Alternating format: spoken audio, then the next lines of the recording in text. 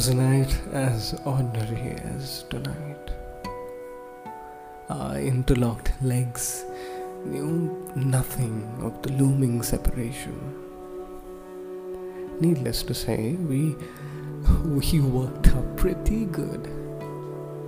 You smelled more of me and my sweat than the way you smelled when you walked in the night before.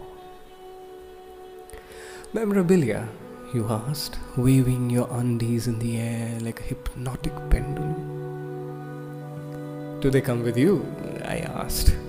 You laughed and chucked it at me anyway. You got up and clicked the lights off, but I could still make out your bare silhouette against the night.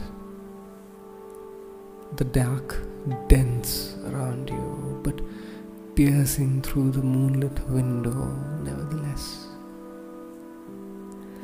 The mattress between my legs moved, and I felt your mouth warm and endearing.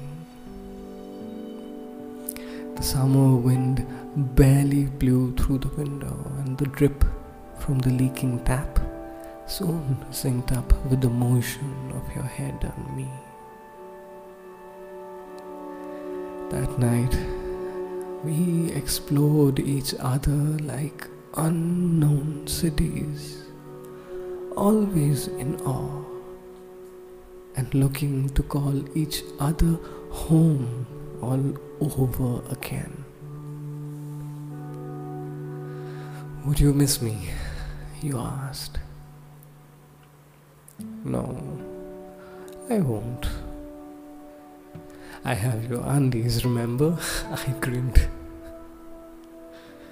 It was a night as ordinary as tonight.